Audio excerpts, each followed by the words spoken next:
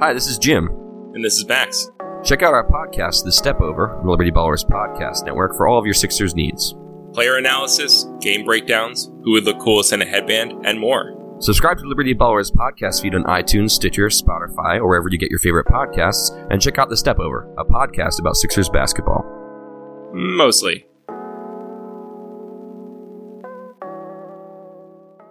Oh yeah, you like the Flyers? Yeah! The Flyers are a team.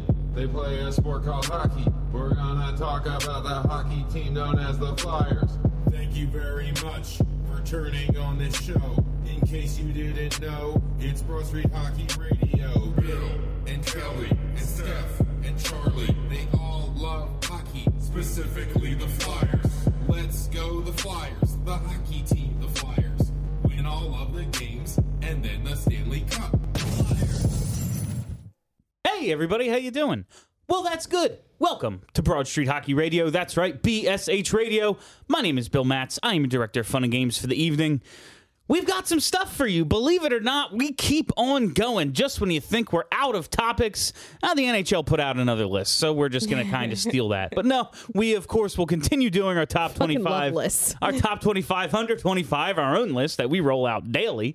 And we've got a bunch of other fun stuff as well, so let's just get right into it.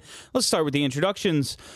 Back from her vacation sailing abroad, the bespectacled, spectacular Kelly Hinkle. I don't know if we're going to call Maryland abroad, but in a lot of ways, it is like another country. So speaking of lists, the NBC Sports Network released its list of nationally broadcast hockey games today. And I was really excited because it seemed as though Rivalry Night had died, but it turns out it's just Chicago Blackhawks Wednesday under a different name. So I didn't see, were there that many Blackhawks games? I didn't see that. 19? 19. Wow. Well, how many do the Flyers have? 17? Okay, I mean, it's not that many more. I did want to correct the headline More on equals our better, site. man. I did want to correct the headline on our site. It said we have 17 games on NBC or NBC Sports, and actually all of our games are on an NBC affiliate because that's who the Flyers have their TV through. But I get it. The national games are on NBC and NBC Sports. Yeah. I looked at the schedule, and it didn't look that bad. It's better than it has been. Calgary gets represented a little bit. We see some Toronto. Canadian teams. Yeah. I mean, having Rivalry Night being dead is good It's because that very was good. just such a joke. It was hardly ever rivalries. No. And it always started at 8 p.m., which was outrageous Well, for me. I prefer 8 p.m. games. personally. When Down Goes Brown did that video, like the we're showing you the Canadian teams because they're never gonna get seen on NBC. Was it the Oilers or the Flames who he like intros them and he's like, and this team will never be seen on NBC. I mean, it could have been the Oilers because it was long before they got McDavid. I just can't remember which I don't remember. team it was. But there were like a number of double headers, and there was a lot more Canadian teams. And I'm all for growing the sport in America. However, considering the talent on teams like Calgary and Edmonton and Toronto and Winnipeg, I kind of want to see those teams a little bit. Obviously, Ottawa is a joke and don't even belong in the league, Yeah, please let don't show alone on that. a national broadcast. But the national TV schedule had a little bit less Buffalo, and that made me happy. Oh, same. Yeah, we don't really need any, even though they'll probably be better this season. I but don't care. Let's get to the number one beat reporter in the Philadelphia area from theathletic.com, Charlie O'Connor. Okay, so I'm gonna jump into debate mode already. I'm here for We're it. going to talk about this in a little bit more detail. Talk about the top 20 defenseman list of the NHL Fired Network. up Chuck. I love But fired up Chuck. I want to throw out a hot take because this is a hot take. This is absolutely a hot take in terms of the way that I think most of the people on Flyers Twitter believe. So they announced their top 20 list, NHL Network. Our very own Shane Gostisbehere made it as number 17, which is great. Everyone should be happy that a Flyers player made this list, especially a defenseman, considering how long the Flyers did not have really any great defensemen. Especially homegrown. Especially homegrown. But the anger on Flyers Twitter seemed to stem from the fact that Ivan Provorov did not also make this list. And the unspoken, and then later as the day progressed, it became more outright spoken sentiment, was that obviously Provorov is the best defenseman on the team, so if Ghost made the list, Provorov should have made the list as well. I am here to say this. I voted Shane Gostisbehere over Ivan Provorov this past season for the Barry Ashby Trophy, which beat writers have the ability to vote on, for one reason. At this moment, Shane Gostisbehere is better than Ivan Provorov. He's significantly better in the power play. It's not just because he has the role on power play 1 and Provorov doesn't. You watch Provorov in power play 2, he kind of sucks there. So Ghost has a massive power play edge. Ghost's 5-on-5 metrics are better than Provorov's. Not to say Provorov's are bad, just that Ghosts are better. Ghost is better at zone exits. He's better at entry defense. The only real aspect of 5-on-5 play I could say I think Provorov was a bit better at is coverage in the defensive zone. But I think Ghost dramatically cut down the gap between the two this season because he improved significantly in that area. You can argue Provorov plays penalty kill and Ghost doesn't, and that's a note in Provorov's favor. However, I don't think anyone would argue Provorov is doing it well, so I'm not going to give him a big boost for it because no one on the penalty kill has done it well over the past few years. That's the thing. Perhaps with a different coach or different scheme or different line mates, he'd be an excellent penalty killer. We have no way to know because the penalty kill is trash. I just need him to stop flinging his body down on the ice.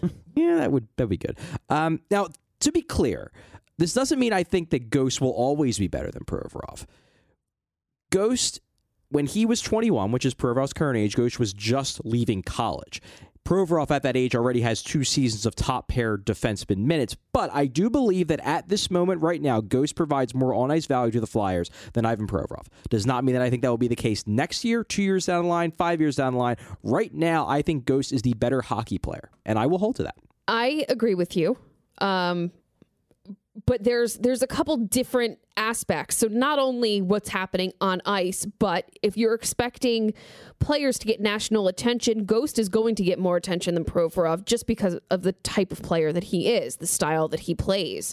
So there's definitely that piece as well. And the points, I mean, are there. Yeah, they're shiny. They're exciting. Yeah. That's what people are going to pay attention to. And the last piece is that having 2 number 1 defensemen is not a bad thing. Very true. It's not bad. Saying that Ghost is better than Provorov is like, I don't know, saying Gruyere cheese is better than Gouda. They're both really good. Yeah, it's like the I'm here for it's like if you're a Predators fan, like you can have a legitimate debate that any of their top 4 defensemen are the best of the 4. And that's what's, I assume, great about being a Predators fan, is that you have 4 awesome defensemen. Hopefully the Flyers will get to that point. Right now they have 2 awesome defensemen. And I think Ghost is the better of the 2, but they're both really good.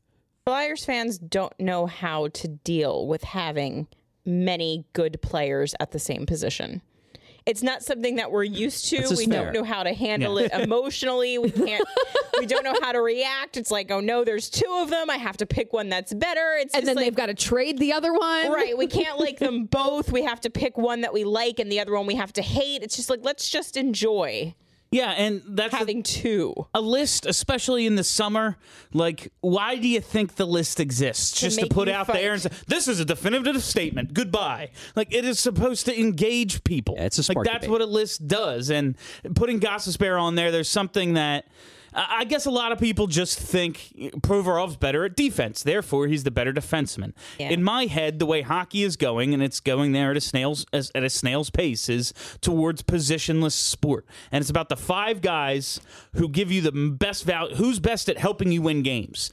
And we saw a big step for Provorov this year, and he had the goal scoring number, and we always say there's no production on the power play, so wow, 5-on-5, you're scoring a ton of goals, all that stuff. But right now, I will agree, Ivan Provorov probably number 1 defenseman material down the line. Gostisbehere's just helping them win games, and I don't think it's a coincidence in the 1 year Shane Gostisbehere had his quote-unquote down year, the Flyers missed the playoffs, and the 2 years he was, electrifying, they make the playoffs. Anecdotal, but it happened. Yeah, and what was super exciting to me about Provorov in particular is that, like, maybe this was the bad thing for Ghost. Like, we all agree that Ghost did not have a good playoff. On the other hand, I thought Ivan Provorov, like, his play in the first 5 games of that series, I'm not even going to count the 6th game because he was playing with one arm. His play in the first 5 games of that series, that was to me, like, that's what I envisioned Ivan Provorov being when he hits his peak. Like, he was dominant. The Flyers were when he was off the ice, Flyers were getting killed by shot differential. When he was on the ice, they were about breaking even, which was pretty incredible considering he was regularly facing Crosby and Malkin pretty much exclusively. So to me, like, the playoff performance for Provorov, that hopefully was him taking that step to being better than Gostisbehere. I just don't think he's taken it yet, at least over the course of the full regular season. And hey, if this is the debate we're having, not who's the better buyout candidate, Laterra or Weiss, like, I'm here for it. The answer to that is yes. Yeah, exactly. Exactly, and it's the same way the other way. Like, who's better, Ivan Provorov or Shane Gostisbehere? Who gives a shit? We got them both. Yeah, exactly. I didn't introduce you yet, right, Steph? You did not. Last, no. but certainly not least, Stephalicious D. Steph Driver. Welcome to Broad Street Hockey Radio, the only Philadelphia Flyers podcast. If you are aggressively ignorant, I just People forget that. I've got just a little note that's completely irrelevant from anything that we're going to talk about tonight. But if you are a media member who spends the majority of the time shitting on other media members in the Philadelphia area and you talk about the Flyers, you just don't deserve to have that spot. Like, get something else to talk about. Find a different obsession. Find a new slant. It's classless. So that's all that I'm going to say. We're going to talk about the Flyers because that's what we're here to do. It's a normal collar. Move on. All right, so we kind of got to this Ghost making the top 20 list, and I'm sure we will break down this list quite a bit tomorrow on Ice Sport Radio. But is there anything that really stood out to you, any other than Provorov and his exclusion from the list? I suppose should Ghost have been higher? There were a few guys on the list I didn't think should have been on there, or at least I thought were too high. Like, we were talking about it before the show, Chris Letang. Yeah, Werenski was the big one for me. Like, I like Zach Werenski a lot. I think Provorov is better than Werenski, and I think that, like, Werenski was 12. Like, if you're going to put him on, I feel like he's, like, in the 17 to 20 range. I think Seth Jones is a better defenseman than him. Yeah. So, like, I'm not going to put the guy who I think is the second best defenseman on the pair right now near the top 10 and not even... And, like, I don't know. It's just, like, Jones was 6th, and that's cool, but I don't know. I'm iffy on Werenski being that high. And then the big absence, I just made no sense to me, was Giordano. Like, where the hell's Giordano? That's crazy. I didn't really look at the list. I'm going to be honest with you guys. Well, I just scrolled through it right now. Bold choice to put Charlie McAvoy, a rookie, on the list at 19. McAvoy makes it. Giordano doesn't. Yeah, that was weird. that's I mean, weird. Hamilton and Giordano last year were like Hamilton the best made pair it. in hockey. Dougie Hamilton made it. Yeah, I'm just like Douglas. you would- Douglas. yeah, you hate that Douglas. Dougie. I hate that they call teach him me how Dougie. to Douglas. Yeah, that's surprising to me. Okay. It was weird, too, because to me, like, Giordano's the type of guy that hockey people should like more because he's just so sound. Like, all around game, there's very little he doesn't do well. But for some reason, it seems like he gets left off a lot of these, like, elite defenseman lists, and it's weird to me because he's awesome. He's an awesome player. Some of that Western Canada bias, like know how many people actually watch Calgary games. That was one of the things I was happy to see in the whatever the hell Kelly was talking about. Oh, the schedule was that we're going to see more Calgary, and like with a player like Johnny Gaudreau, one of the best Americans maybe ever by the time his career's over. Like, I want to see more of that team, and Giordano is a big part of that. Yeah, I just, you put a rookie on the top 20 list. I think that's bold. It is. Yeah, it is. And I think that's one of those things, like Bill said, they put these lists out to get people talking. And that's like throwing a Charlie McAvoy on there. Well, And it's also, I mean, the Bruins are a big market. They want to keep them happy. Yes, and that's the thing. If Charlie McAvoy played in Dallas, we would not be seeing Charlie McAvoy's name on there. No. Or like that's just not the way it goes. Klingberg made the list. Well, Klingberg- very Yeah, high I'm- up. Klingberg happy is an about Klingberg. excellent defenseman who's got more than 1 year in the league. I'm sure 2 years ago Klingberg's not on that list. It surprised me that, and I like him a lot. Surprised me that he made this list just because I feel like he just wouldn't be a player I'd expect them to put on this list. Is Torrey Krug. Like, I like Torrey Krug a lot. Like, just 16th. Like, I don't even think. Like, I've talked to people who follow the Bruins very closely, and the Bruins don't even believe Torrey Krug is a number one defenseman. So the fact that he's 16th in the NHL, like, look, I think Krug is great. In terms of pure value he provides, he's awesome. But when the Bruins are like, no, we don't feel confident putting you above second pair, and you're putting him 16th on a best defenseman in the league list, like, that just strikes me as a bit odd. Well, good for the Bruins. embarrassment of riches there too, I guess, even though they don't even see it. But that's, I hate them. that's always been the Bruins. Oh, I never did my hot take. Hey, hot take. Give me Carlson now, damn it. That's spicy. Okay. I'm so glad that you're just sticking to this. Like, There's no reason not to go get him. He says he's 110% healthy. He's found his new normal. I mean, the reason is that they're not giving him up. Like, it's not that you're then not going offer something good. I'm sure they are. I think Ron's too afraid. Prove me Hagen a wrong, fourth. Ron. Hagen a fourth. All sorts of draft picks. Give him everything. But to build off Kelly's point, are we done with the list here? All right. To build off, It was our hot take, essentially. yeah, I wanted to just get to it, and then I saw it was in Charlie's thing, so I figured we'd just make it a topic as well. But I want to get to the fact that the Flyers will be playing 17 times on national NBC or NBC Sports telecasts, featured in 6 major national TV games, 4 on NBC. They've got the that game they always play on Black Friday with the Rangers. Oh, yeah. They've got the outdoor game with the Penguins. So there's some big ones out there, plus some Wednesday night hockey. Obviously, the league and NBC have always been more interested in local ratings than featuring entertaining teams. That may make people actually want to watch hockey. But Might help. yeah. But what do you think this says about how the league views the Flyers? Is it just that we are one of the markets that actually watch hockey? Or do you think this is, this is a team that actually might be worth watching, since they seem to have made a little bit more of an effort to feature teams like Colorado and Calgary and Toronto? Well, not to say that this is the only reason, because I'm sure they do have marketing plans and whatnot, but it doesn't hurt that Comcast literally owns the Flyers and also owns absolutely. NBC. That probably helps just a bit. Just say it. I do, though, think that there is something to the fact that their whole thing this season is pushing young and exciting players that people are going to want to watch, and they're featuring the Flyers, I think, the second most of any team. Because we do have a lot of young, exciting players that are fun to watch, and I think it's important. I think it's easy for Flyers fans to lose sight of that sometimes. You get a little bit myopic, but I think that outside of Philly, it's a fun team to watch if you're a hockey fan. I'm actually surprised that they are featuring the Flyers as much as they are, because the Flyers' ratings last year were down a lot.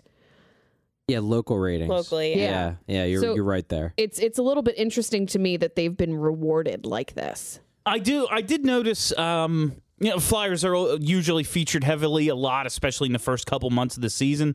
But I feel like I noticed quite a few games kind of near the end in terms of, we're going to put them out there during the playoff run. So I think maybe expected we're gonna feature the teams that we think are going to be there at the end, and it could very well be them. Because it's always a fucking dogfight for this team to make the final spot in the playoffs. The playoffs are set up so that unless you're one of the top 2 teams in your division, it's a that's just kind of the way it's I going guess to be that's now. fair. They Yeah. want it to be that way. I just hate it. You're not wrong though about the young talent thing. Like, we scream about the Flyers all the time, but the biggest problem they had last year was like lack of depth. It wasn't that their high-end talent wasn't really good. You're looking at a team that had a guy who very easily could have got nominated for the Hart Trophy, a guy who finished second for the Selke. You got 2 super great, fun defensemen. I mean, Provorov and Gosper aren't just good defensemen; they are fun defensemen to watch. It's not like either of them are a stay-at-home type guy. And then Konecny's super fun. Like, they have a lot of fun young players, and even their older players at the top of the lineup are still fun. Drew's still a fun player to watch. Voracek's fun to watch. Like, they have good high-end talent. Their problem over the long term is likely still going to be the rest of the lineup and the goaltending. But in terms of excitement, I mean, hell, in terms of excitement, having a bad goalie actually is exciting because it means more goals. Yeah, No, right. I mean, we talk about how great that Nashville blue line is, but you look back, it was the first couple of weeks last year, they played a 6-5 game against Nashville. Yeah. And Pekka Rinne almost won or did he win the Vezina? I don't remember. He did win the He Vezina. did. He won the freaking Vezina, and you have that going on. Then, that's a lot of fun. If Brian Elliott just goes down on every shot and they can shelf it over his shoulder, it's an entertaining game. Oh God! As long Can as the it Flyers, be the other goalie? as long as the Flyers keep up, it's a lot of fun. So I am looking forward to that. I did count 9 of the 17 games that are going to be on national broadcast, and some of them will be blacked out because they're going to be on local CSN, NBC, whatever the hell it is too. But 9 of the 17 are at home, including the Stadium Series. I'd like to use this opportunity to tell Flyers fans right now, prepare for these games and go and freaking be loud. Oh, God. We're going to get in trouble again. Philly will be heavily featured on NBC's broadcasts. Let's give them an environment worthy of these national telecasts. I'm tired of hearing how good the environment is in shitty places that hockey doesn't even belong in, like the desert and Nashville. You know what? This is Philadelphia. I don't care if it's a different building. I don't care if it's different style. These are still the Broad Street Bullies. Be freaking loud. Dave Hackstall sucks. I don't care. I do. That has nothing to do with the fans. Fans want the team to win, so say it out loud while you're at the game. I'll tell Dave Hackstall he sucks out loud during the game.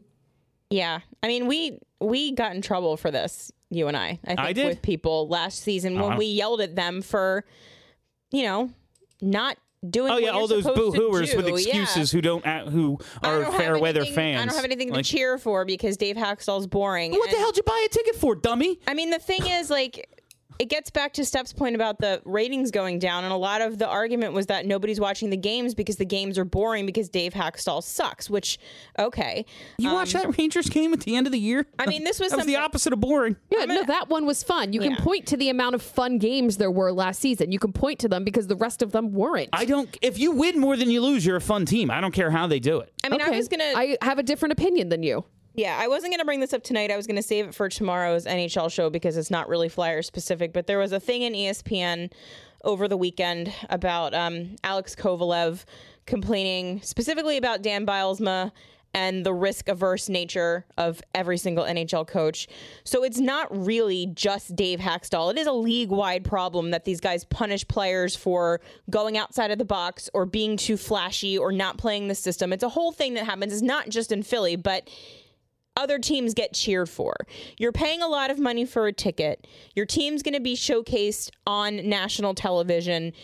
You want to have the reputation of being the worst building to play in the league like we used to have. You have to make that atmosphere. Yeah, that's But you. what if that's not a thing that people care about? Like, what if people just they care should- about going to a hockey game and having fun? Like, I know, I don't but get. What's I don't fun about care. sitting and being quiet? Yeah, or not cheering and then only booing. Like at some Other people have fun in different ways. The team won 22 games and won most intimidating fans. Yeah, I don't want to hear they're boring. I don't think They are boring. I don't think it's out of line to say that there is a particular way that hockey fans act at hockey games that builds a certain atmosphere that's meant to make a home game harder for the away team to win because the home crowd is playing a role in the game. And it used to be a thing in Philadelphia. League-wide, the reputation for playing in Philadelphia was that it was a difficult building to play in because of the role that we played in the atmosphere in the building. And we're not doing that anymore. You can say for whatever reason, there's a million reasons, but the fact of the matter is, if you're buying a ticket to a Flyers game, you can choose to either make the building intimidating or you can choose to sit on your hands and text your friends and do tweets and then boo at the end of a period because the Flyers aren't winning.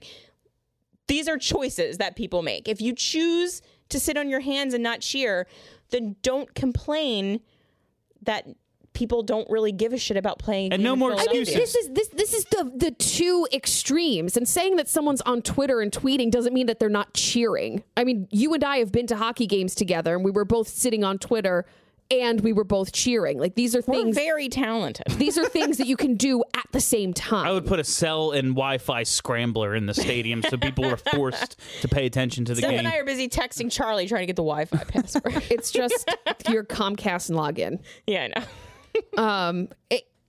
This is not something that I particularly care about I know because you don't. like the more rowdy that the environment is, the more fights there are, and the more dangerous it is for someone who's very small like me. I'm not talking about fights though. There was No, a but time- that one leads to the other. Like, this is not you went to a- one leads to the other, and somebody always ends up getting hurt, and then it's typical Flyers fans. No, if you went to a Flyers game in like the early 2000s, it was a fun and rowdy atmosphere. It was not just people being drunk and beating the shit out of each other. It was loud from start to finish. There was cheering even when the team was losing, and it wasn't just a bunch of people being pissed off that Andrew McDonald makes $5 million. Yeah, like that's all it comes down to. All right. People are pissed I mean, about you're shit. allowed to be pissed off about that, but also For 60 minutes, put it out of your mind. I said this last season. You're supposed to want this team to win. And they're going to. This is going to be one of the best teams in the Eastern Conference this year. I think so for sure. And just try and have a little bit of fun. But what if their fun looks different than your fun? Like, people have fun in different ways. So Flyers fans have fun than every other hockey fan base. We're just quiet, studious people. I don't know what you're talking about, though. Like, I legitimately don't. So you watch the building's a church. Yeah, you watch a Nashville game, and that's not the same experience that you're having at a Flyers game. You can literally hear people getting up out of their seats during a broadcast because it's so silent. That's not the way a hockey game is supposed to be. And it's not like that in most buildings. But it's like that here. I wholeheartedly disagree and don't. So when we went to Vegas, you found that atmosphere to be the same as a Flyers game. You thought it was just as good as that. A Flyers atmosphere is just as good as what we experienced in Vegas. No, and Exactly. I've said that more than once. But it was the Flyers fans that were making it fun, not the Vegas we fans. were being loud. And we were cheering very for- drunk. Not all of us. We had a 3-hour open bar ahead of time. We were very drunk. I was sober and cheering. What were you doing at the 3-hour open bar? Not drinking. Talking to the wheels. No, Steph. I was talking to the wheels. I don't think the team is that boring. So like I'm out on like an island here in that I just think people have decided they are annoyed with the Flyers and that colors every game they watch. Right, that's the thing. My point is very simply that the atmosphere in the building does not come from the team. It comes from us. And we can decide to make it one thing or we can decide to make it another. It's a collective choice that we make as a fan base. And if we're choosing to make it a church, then accept that and accept that people are going to watch Flyers games and be like, oh, it looks kind of boring. I didn't really want this to get to be as much of a topic as it is, but I'm enjoying it. I just it is a choice people make. I want the building to be louder. I want people to have more of an impact on the game, and I think hockey is the one sport that is played on raw emotion. There's no time in between plays. You can go minutes at a time without a stoppage. The emotion of the building, I don't know, should mirror that of the game, and sometimes it doesn't, and that annoys me. But let's move on to our continued coverage of the BroadStreetHockey.com Hey-o. top 25, under 25. If you liked that last debate we just had with Steph, I have a feeling you're going to like number 20. But let's, should we just recap the list from last week first? Because I don't have it directly in front of me. Where'd you go last week's show? So last week we kicked it off with 25 through 21. Noah Cates, Mark Friedman, a.k.a. Mark Friedman, Donique Martel, Matthew Strome, and Taylor Lear kicked it off last week. Now let's get to number 20, one of the more heavily debated players on this show, Nicholas Aube-Kubel. Comes in at number 20 on the BroadStreetHockey.com, top 25, under 25. Bit of a disappointing first season with the Phantoms in 2016-17. Turned it around quite a bit in terms of scoring in his sophomore AHL season. A lot of people kind of slotting him in to a bottom six right wing role, maybe out of camp. Who knows? He could possibly make the team out of camp. What do we think about his position? Pros, cons, go. I had him at 17. I think his con is obvious. He's got to tighten up his game and stop with the dirty hits. But as we've discussed on this show before, I think that's something that can be coached out of him. And I think that the offensive upside that he's shown over the last couple of seasons with the Phantoms is enough that you take a gamble that you can get him to stop with the headshots. I left him off my list because he got suspended 3 times in one season, and I think that's a liability. It's a lot of suspensions. In one Can't argue season. that. Yeah. In one season. I would have had him over. Oh, I'm not going to spoil it. I would have had him over the person who is 16th on this list, who we will talk about. I had him. Let me see. I had him 11th on my my prospect list. So obviously that doesn't include the guys who are on the team. But I would have had him. So I would have had him over Lear. I know I wouldn't have had him over probably any of the other guys in the NHL that are regular NHLers like Haig or Sanheim or obviously any of those guys. I like him. I mean, he has to avoid concussions or has to avoid suspensions. But like, I guess I will always say that like this isn't going to be I'm not going to view this as a problem until it shows up in the NHL. If he starts throwing dirty hits in the NHL, then it's a problem. But I don't care that much about what happens in the AHL other than production. He does have to avoid concussions. I mean, giving other people concussions. Everybody has to avoid concussions, both giving them out and taking them. I have him at 15. This might be one of my biggest variances between where the guy actually ended up and where I ranked him. So he's at my top 11 were like my locks. And then after those 11, it was kind of a lot of projection. And I changed my criteria from guy to guy just based on who I like, basically. And potential role. Like if he is ceiling third line winger who can do some different things for you, awesome. You need depth guys too, and like I always say, if you get something out of someone who if they're taken after the first round, if you get anything out of them, it's a good pick. So that right there is absolutely cool with me. I do you think he makes the team out of camp? Anybody? No, I don't, just because of a numbers game. Mm-hmm.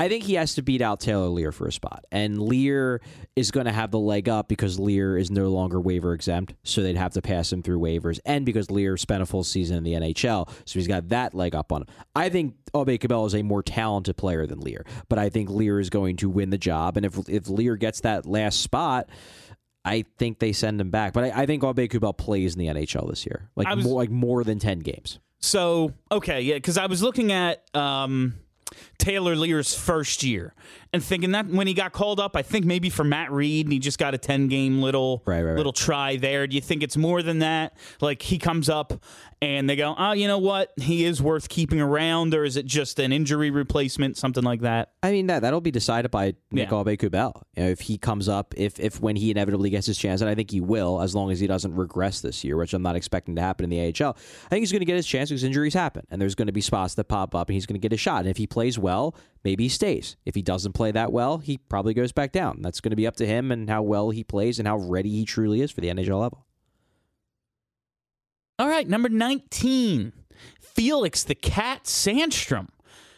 The next Henrik Lundqvist. There you go. I always forget that they drafted him with the pick they received for Time Again. So if this guy ever gives them anything, it is one of the all-time trades. Former third-round pick. Have your expectations changed based on his up and down kind of injury-plagued season, whatever the hell was the matter with him last year? Have your expectations changed for Felix? Because I know in the limited opportunities we've had to see him, whether it be at World Juniors or development camps and stuff, he's always flashed. And I think he won the 3-on-3 tournament this year, and that's always been a good setting for him because Carter Hart is the I'm technically sound kind of goalie. And Sandstrom, if you're just watching if you're not a scout and you're just a guy girl sitting there watching the game, you go, oh wow, man, he's making some saves out there. This kid can play. That's always kind of stood out about him, but you see what happened to him last season. Have your expectations changed? What are we thinking about Felix coming in at number 19? I had him ranked at 18. I think that he is going to be a strong goalie prospect for the team, but because of last season, I couldn't rank him any higher than that. He had his injuries. It wasn't really an injury. It was a like the poops, stomach right? thing. Yeah. Like essentially we make jokes about players going out with the poops. He kind of did. I mean, not quite the poops. It was like a hernia.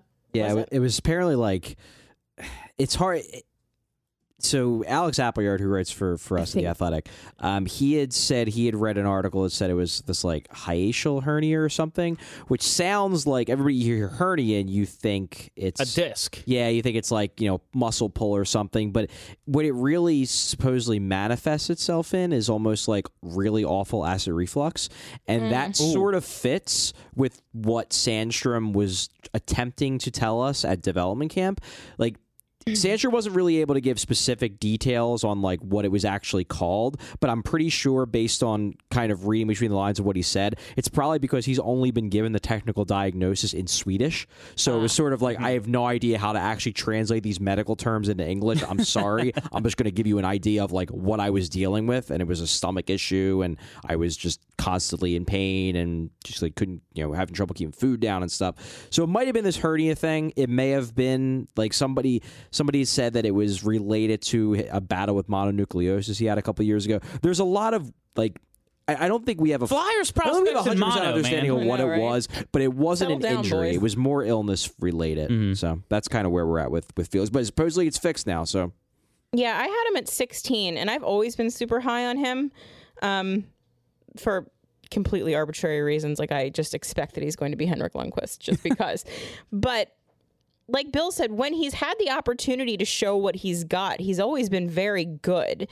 And considering that what was ailing him wasn't really an injury, like it's not like he had a groin problem or a knee problem or some other kind of injury that would appear at some point later in his career. Once that's gone, once he's fully healthy, I kind of expect that we're going to see him kind of light it up a bit in the Swedish leagues. When you're talking about goalies, the worst thing in the world you can hear is a groin injury. Right, yeah. Ask the GM of this team, Ron Hextall, about recurring groin injuries. They never actually go away. And for a goalie with the athleticism of, Felix Sandstrom, that could be a game changer for him. Yeah, And he that's not what it was, so that's good to hear. He just hasn't played a lot. He played under 20 games last season. The season before, he played 22. I mean, that was just regular season. Last year, it was a total of 19 games. The season before, it was 22 regular season, then 14 playoff games. He just hasn't played a ton of hockey, and I'm a little bit concerned, and I need to see a really strong season out of him this year. I've always just been skeptical a bit of Sandstrom because, like, as you said, Bill, he's a guy where you watch him and he flashes. Like, he flashes this plus athleticism that even a guy like Carter Hart doesn't have. But at some point, that has, in my mind, like at some point that has to turn into actual good results. And he's never really had a good season in the SHL. Like, he's had okay seasons. I guess the 2016-17 season was the closest he came because he kind of like seized the job for Brinas and eventually, kind of was the primary goalie when they went on their run to the SHL final. But even then, he had a .901 save percentage in the playoffs. He had a .908 save percentage in the regular season. It's not like he was one of the better goalies in the league. He just happened to be a good enough goalie on a very good team. And the SHL might not even be as good as the AHL. So I want to see him actually excel in his league before I start saying like, hey, I'm putting him on the same level as a Carter Hart. Granted, the SHL is tougher than Canadian junior hockey, but like it's still worse than the NHL. So I can't be like, I can't look at his numbers and say, man, we just need to get him over here and then he's going to be quick to the NHL. Like, I still want him to excel at this level before I get him to the next level. Yeah, that's like, yes, the SHL is a higher level than Canadian juniors. Absolutely. But you have Carter Hart absolutely freaking dominating Canadian juniors, and when Sandstrom's, is that the camera just went down? Yeah, it is. When Sandstrom's been in the SHL, he's been treading water. While, yes, it's a tough league and he's a young guy, you want to see him eventually grab the reins there, and that hasn't really been the case except for some small sample sizes, I guess. Yeah, and he did really good in the World Junior Championships 2 seasons ago. And yeah, he's always done good at dev camps, and the athleticism even pops when you watch him like outside of development camp. If you watch SHL games, things like that. So there's something there. Yeah, I'm just very much the kind of person where like you gotta. I high end talent. That's why I like prospects to start with. I think they have high end talent, but at some point you got to show me results. He just hasn't shown me results yet, and we were hoping last year was going to be the year he finally showed you results, and then he had these issues. Hopefully this year is the year. Number 18 on the old list, Tanner Laczynski. Is that it? Laczynski or Laczynski? Laczynski. Ohio State kid, 6th rounder in 2016. 17 goals, 47 points for Ohio State last year. Really moving up. I think a lot of people don't know how to take these kids who are in the USHL or in a developmental program and then go on to the NCAA. It's all right, let's see how he does against men. And standing out, I think, really moving up a lot of people's lists here for a 6th round pick. I mean, geez, this is some production now. Yeah, no, I think that he had a really good season. I had him at 20, which I think is probably, I think it might be a little bit low.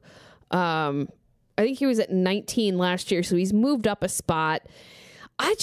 You're right. I don't know what to do with these guys that are not playing in juniors or not playing overseas. Like, I just don't really know what to expect from them when they take the next step. And I struggle with college guys, knowing that there are different programs with different, I don't know. I have a hard time, but I think that he's going to be a really interesting player to watch this year. I'm a big Tanner Laczynski fan. See, I know you. Yeah, I know you're big on him. He's been a guy who I've liked for a while. He's just one of those guys where I think what's cool about him is that I can envision him playing a lot of different roles. Okay. Like, I think he's skilled enough where maybe if everything breaks right, he can be a second line forward. But I also think that if he's not skilled enough at the next level, that he could be a good fourth line forward. And as a 6th round pick, that's awesome. He's just a guy where, like, I don't think there are a lot of holes in his game. Like, maybe he could be a little bit better of a skater, but at the college level, it's certainly not hurting him. And skating it can be hard to tell when somebody's not obviously an amazing skater. It can be hard to tell just how they compare at a higher level until you actually see them at that higher level. Mm-hmm. So he's a guy I just don't know. He certainly I would have loved to have seen him at Dev Camp this year, because I thought last year at Dev Camp he took a big step forward in his physical ability. I watched a couple of his games at Ohio State this past year, and it seemed like that carried over. He had a really good year for Ohio State this year, because Ohio State, his freshman year, he showed up and he was joining a very good team. So he scored a lot of points, but he kind of tailed off at the end of the year, and there was a thought that, well, maybe his good season was because he was just on a good team. This past year, he was the best player on that Ohio State team. Ohio State is not a team that is generally great in college hockey, and they got to the Frozen Four this year primarily because he was just that good. I like his commitment to the program, in that he's saying one of the main, because he's 21. He's going into he's kind of an overager, and he's 20. The Flyers took him a year after his first draft eligible year, and he's 21 heading into his 3rd year of college. My one thing, and he said one of the reasons he wants to go back is, he'll be chasing the Hobie maybe, but they got to the Frozen Four and he really wants to cash in with his boys. He thinks they have a chance, so I'm all for that. My main concern with these late round... Let me try that again. My main concern with these late round gems, especially the ones who go the NCAA route, is they're out there and they're refining the game, and they're using the organization that drafted them as like a professional training ground. So, this is what you need to work on. This is what we want to see out of you. And while they're producing for a quote unquote institution of higher learning, they're raising their stock, because again, this is a kid who wasn't drafted in his first draft eligible year, and he goes to Ohio State. Like, it's not like he went to Boston. He went to Ohio State, and all of a sudden, okay, decent freshman year. Oh, wow, best team on a Frozen Four finalist. All right, cool. And then all of a sudden, he's going back. He's over 20 now. He's 21. I'm always concerned that these kids aren't going to sign because he was a 6th round pick. Like, it's great value. It's awesome. I'm just always concerned that these kids aren't going to sign. And it was this Kurt wrote up the Laczynski article and mentioned Cooper Marati and how the Flyers kind of moved him to Edmonton because they weren't sure, if he was going to sign. Sure, they got a 3rd round pick for him, and a 3rd round pick for a guy who you got in the 5th or 6th round is good value. But when you look at a guy who, he's probably going to play in the NHL, and then all you get back is another lottery ticket, it's like, I already hit when I spun, and now my best case scenario is spin again and hope to hit again. See, I'm not super concerned about that, and I'll tell you why. Number one, I'm not really worried about someone not signing here until the first one doesn't. The next is there are so many players in the prospect pool. They are not all going to play in the NHL for the Flyers.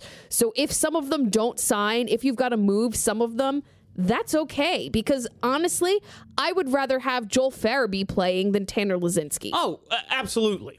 Like, at some point, you're going to have to cut ties with a lot of these guys. I'm not saying all of them, not saying most of them, but a lot of the names that we've come to know and love, they're not going to play for the Flyers. Oh, and I make that point all the time, is we're not going to see half these guys. Like, we're not going to see more than half of these guys in a Flyers uniform. It's the fun of looking and playing with prospects is seeing who does pan out. My concern, and seeing who doesn't. My concern is that because the prospect pool is so deep, if he doesn't say in a year have a guaranteed NHL spot, he just tells Ron, "Yeah, I ain't signing." I think it's fair. I think it's a fair and concern. this is just all projection. No, absolutely. You know, I think it's a fair concern. he though, could love the Flyers because. So I was asked him one of my Q&A, the Q&A I did 2 weeks ago, I guess, about Wade Allison, and I basically because are you worried that Wade Allison isn't going to sign because the Flyers wanted him to sign this summer and he didn't? I was like, I'm not worried about him because I think there are generally two reasons why players don't sign with teams.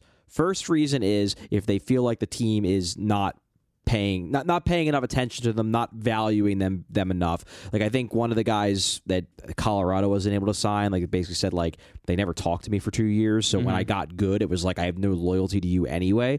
That was number one. Number two is something that's a legitimate concern for the Flyers, which is the prospect looks at the pool and looks at the NHL level and is like, when am I going to crack? I don't line? know where I'm going to fit, so I'd rather sign with a team where I have a more clear path to the NHL, and that is a concern with college guys. Absolutely is, because with junior guys, there isn't as much of a risk with that because you can sign a guy immediately before he even knows what he is, and then just basically slide the deal until he's ready. So when he's ready to turn pro, he's already under contract, and you don't have to worry about him saying, I don't know if I love the depth, and I'm better than what you thought I was when you drafted me, so I guess I can go and do whatever I want. They're stuck. They got to be there for their ELC. With college guys, they have a little bit more flexibility, a little bit more control, so it's fair. And the juniors guys come in at 20. Like you've got okay, they had a couple good years in the O or whatever, and then you bring them in and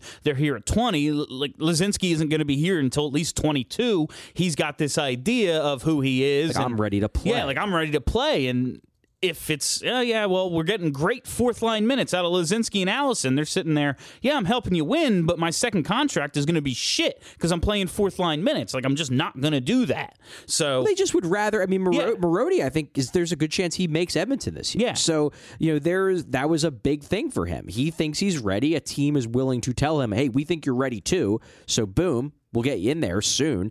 If another team is willing to, make that guarantee to Lazinski, you risk losing him. I would hope, though, that the Flyers... I always got the feeling with Marody that out of the three college guys, he was the one they liked the least. That Allison was number one, Lazinski was number two, Marody was number three. So I'm hoping that they've expressed enough interest and enough care about Lazinski's development that he will sign with them eventually. I'm least concerned with Allison because you referenced Colorado. Like Ron Hextall said Wade Allison's name. Yeah. We got a spot for you. So it's they want him to play so bad, and we'll talk about him as we'll get to that. But a guy like Lazinski, who maybe no one's really heard nearly as much about as like a Wade Allison, it's just a concern I have with all of the late round NCAA players. I was concerned about it with Ghost, honestly, because he was probably should have been a first round pick, but at that time, small undersized defensemen who go to Union just from Florida, from Florida. Just aren't going to go in the first round. Doesn't matter if he scored 100 goals wherever he was when he was drafted. It wasn't happening. Number 17, the guy I have decided I am all in on. He's my new favorite prospect, Jay O'Brien, the next captain of the Philadelphia Flyers, the next Mike Richards, the next Bobby Clark. I'm not saying it's going to be soon. I'm just saying he's the next captain. Don't throw around things like next Mike Richards in my presence because that's sensitive. Yeah, but you can throw around next Henrik Lundqvist. That's fine. I hate Henrik Lundqvist. Mike Richards is a saint. I know. Mike Richards was the next Bobby Clark, and Jay O'Brien is following that on. We've got 5 minutes. We have 9, and we started at 33, so we have plenty of time. All right. Jay O'Brien was this. They used their second first round pick on O'Brien this year. Everyone knows that.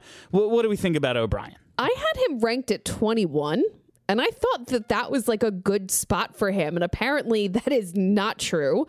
Yes, he was a first round pick, but he was playing in high school. I don't know what to, again, this is another one. I don't know what to expect from this guy when he takes the next step.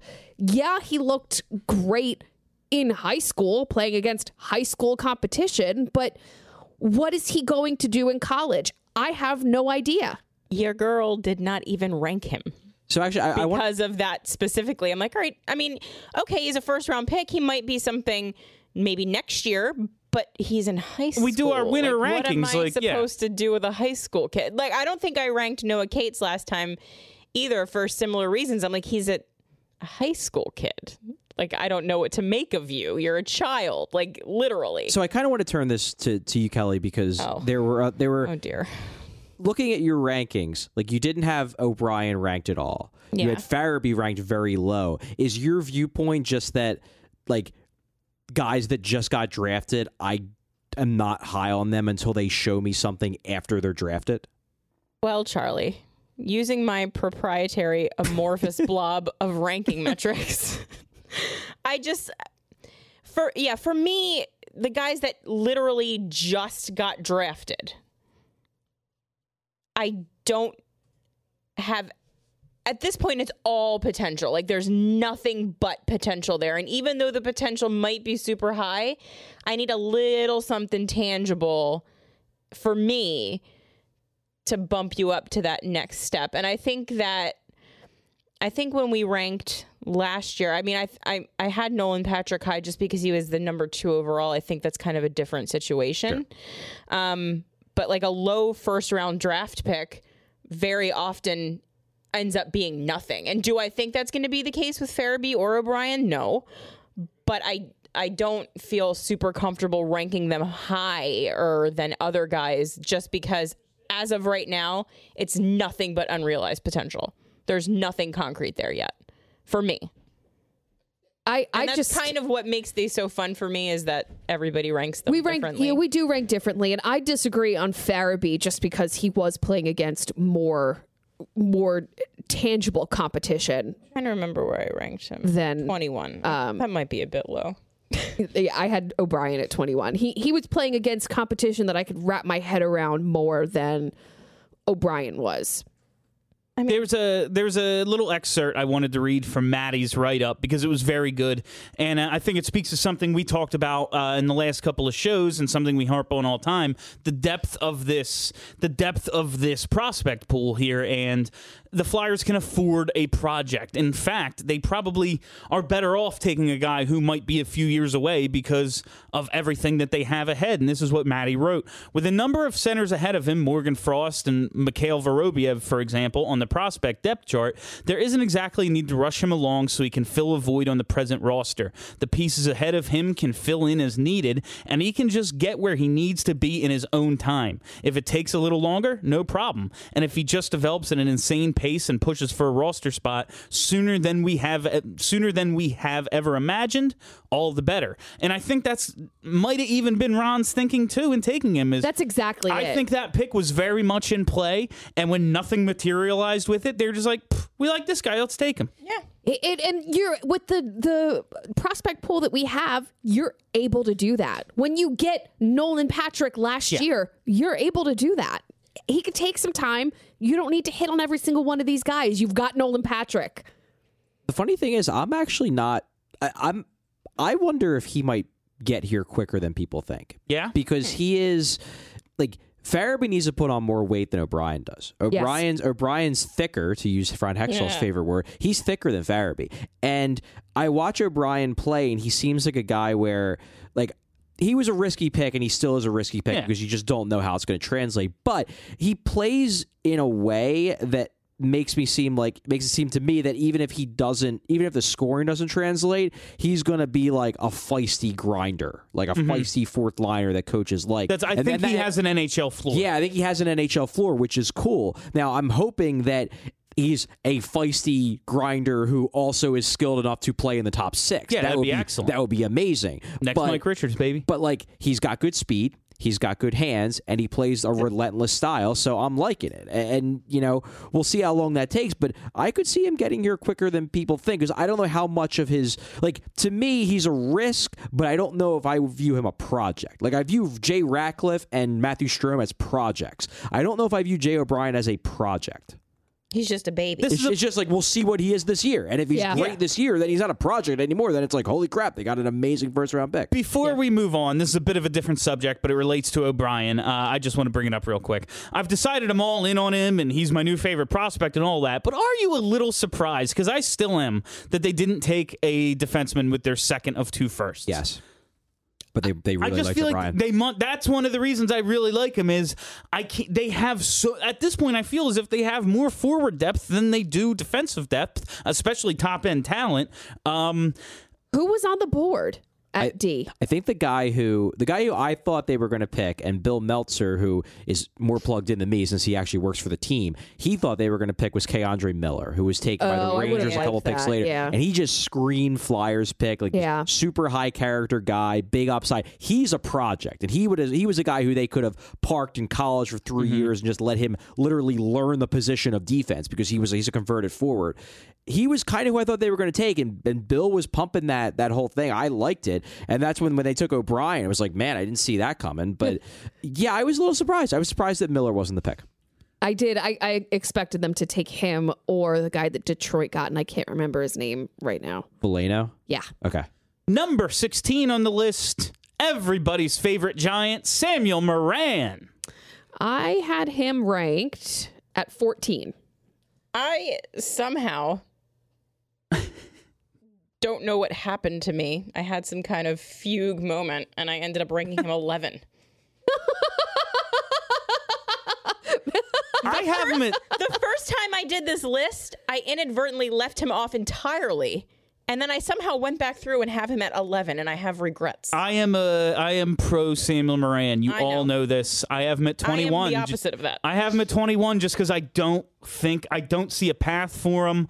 The injuries set him back. I just don't know.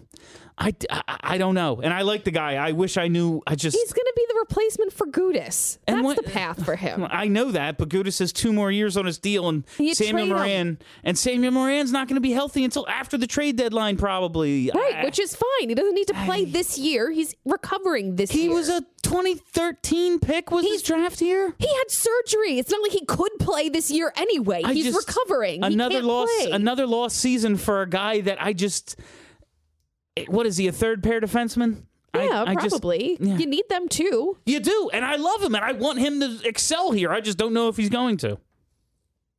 I mean, I think for me with Morin, it's just that I've always had my doubts of just how good he is, and now you're adding in the injury, and you're adding in the fact that the defense is very quickly filling up. Like, yes, you could theoretically have a defense with all 7 of the younger guys. You could go Ghost, Provorov, Sanheim, Myers, Morin, and Haig, and boom, there's your top 6. But I just have my doubts that they're not going to at least want one veteran. Now, I don't think it's going to be a veteran who's on this team now, but I have a doubts that at some point they're not going to go out and like trade for a guy. Trade a couple of their prospects for a legitimate top 4 defenseman. As long as his name's Erik Karlsson, I love Erik Karlsson. But if they do that, like, is he the guy who's the odd man out? Like, maybe. And I've already had my concerns about his overall skill set translating to begin with. Now you're adding in the numbers game. Like, I expected him to always be above Haig. I think that's why I always thought he was going to be on this team, because I never thought Haig was going to jump him. And the fact that Haig jumped him just adds another complicating factor. My thing that complicates it for me the most is the one thing you could never say about him is that he was plotting. Yes, he's big. Yes, he's a stay-at-home guy. Yes, he has a mean streak. But he could skate. And now put in a torn ACL on a big motherfucker. Like, I just don't know how that's going to recover. And I know it's not 10 years ago. I know it's not 5 years ago where the ACL is a devastating injury. It's not that level anymore, but on a guy that size, I just don't know. I guess that's fair. I'm not that concerned about it, but I do acknowledge that does add a little bit more risk. That not every single athlete does come back from ACL surgery the same way. The vast majority of them do, because surgery is awesome now, and the medical profession's gotten significantly better than it was 20 years ago. But it does add a risk factor. There's always, look at Stolarz. So it Can you ever foresee a day when they have 6 defensemen dressed and their names are Provorov, Gostisbehere, Sanheim, Myers, Haig, and Moran? Yeah. Wouldn't that be delicious? With Dave Hackstall not as the coach. Yeah. I Maybe Ron Hextall, yeah. not the GM. Like, even if it's one game. It would have to be a couple years in the future. But yes. I would say no, but that's just a gut feeling. Okay. Because it would have to be. It could happen maybe next year if McDonald were to get hurt and they have to bring up Moran or Myers or something. I guess it could happen. I would bet no, but it could. I'm super high on Moran, and I can't believe that Kelly ranked him ahead of where I don't know what happened to me. I maintain that Kurt fiddled with my ranking. The Russians hacked your rankings. They did. For a Canadian. Yes. Yes. I love the skill set that he brings to the table, and he's had a really shit go of it lately with injuries. But I don't think that it's necessarily going to hold him back from his future with the team. I really, really hope not, because I'm dying to see this guy beat somebody up. I just want to see him fight one time in the NHL. I just want our penalty kill to be better. I would love to see him just grab a hold of, I don't know, Tom Wilson and just pound his face into mincemeat. That would be pretty sad. Oh my God. If they hadn't reached all the way down and drafted him entirely too high, no one would give a shit about Sam Moran. But he still would be a 6'7" dude. I think people would give a shit about him. They would. force if they them ranked to. him in if they picked him in the second round. Talking to the microphone, I can't hear you. If they had picked him in the second round, it would have been oh, maybe he'll work out. Maybe Just he pretend won't. Haig they got in the first round and Moran they got in the second, and it's all good. I've never liked him, but I know that you haven't. But You have ranked him looked- 11. Have you, No, I number didn't. one, you ranked him 11. Somebody and have else you did. looked at that draft? Who else would you have taken? no, not him. Morrissey. Okay. So our Who spoiler do we have at 15? Yeah, spoiler before we for wrap. tomorrow Your is mom. Isaac Ratcliffe, The Rat. The rat. who I'm super excited about since I saw him He's a at big boy. training camp. Ratcliffe is number 2 on my irrational love list behind Jay O'Brien. Yeah. I'm excited about him. All right, gang, that is all the time we have for you on BSH Radio this week. Thank you so much for tuning in. Thank you for joining us. You can hear me tonight on the overnight program with Big Daddy Graham on 94 WIP from 2 to 5. Heck yeah. For Charlie, for Steph, for Kelly. Have a great week, everybody. Are you ready to talk about sports? Who's gonna score a hockey goal? Our team. No one does more hockey than our boys. The Flyers. Broad Street Hockey Radio. Turn that shit up, you motherfucker. Broad Street Hockey Radio. Got the best fucking sports opinion. Hockey is a sport we talk about. The ice sport. We're partial to the Philadelphia team. The Flyers. Broad Street Hockey Radio. Turn that shit up, you motherfucker. Broad Street Hockey Radio. Got the best fucking sports opinions.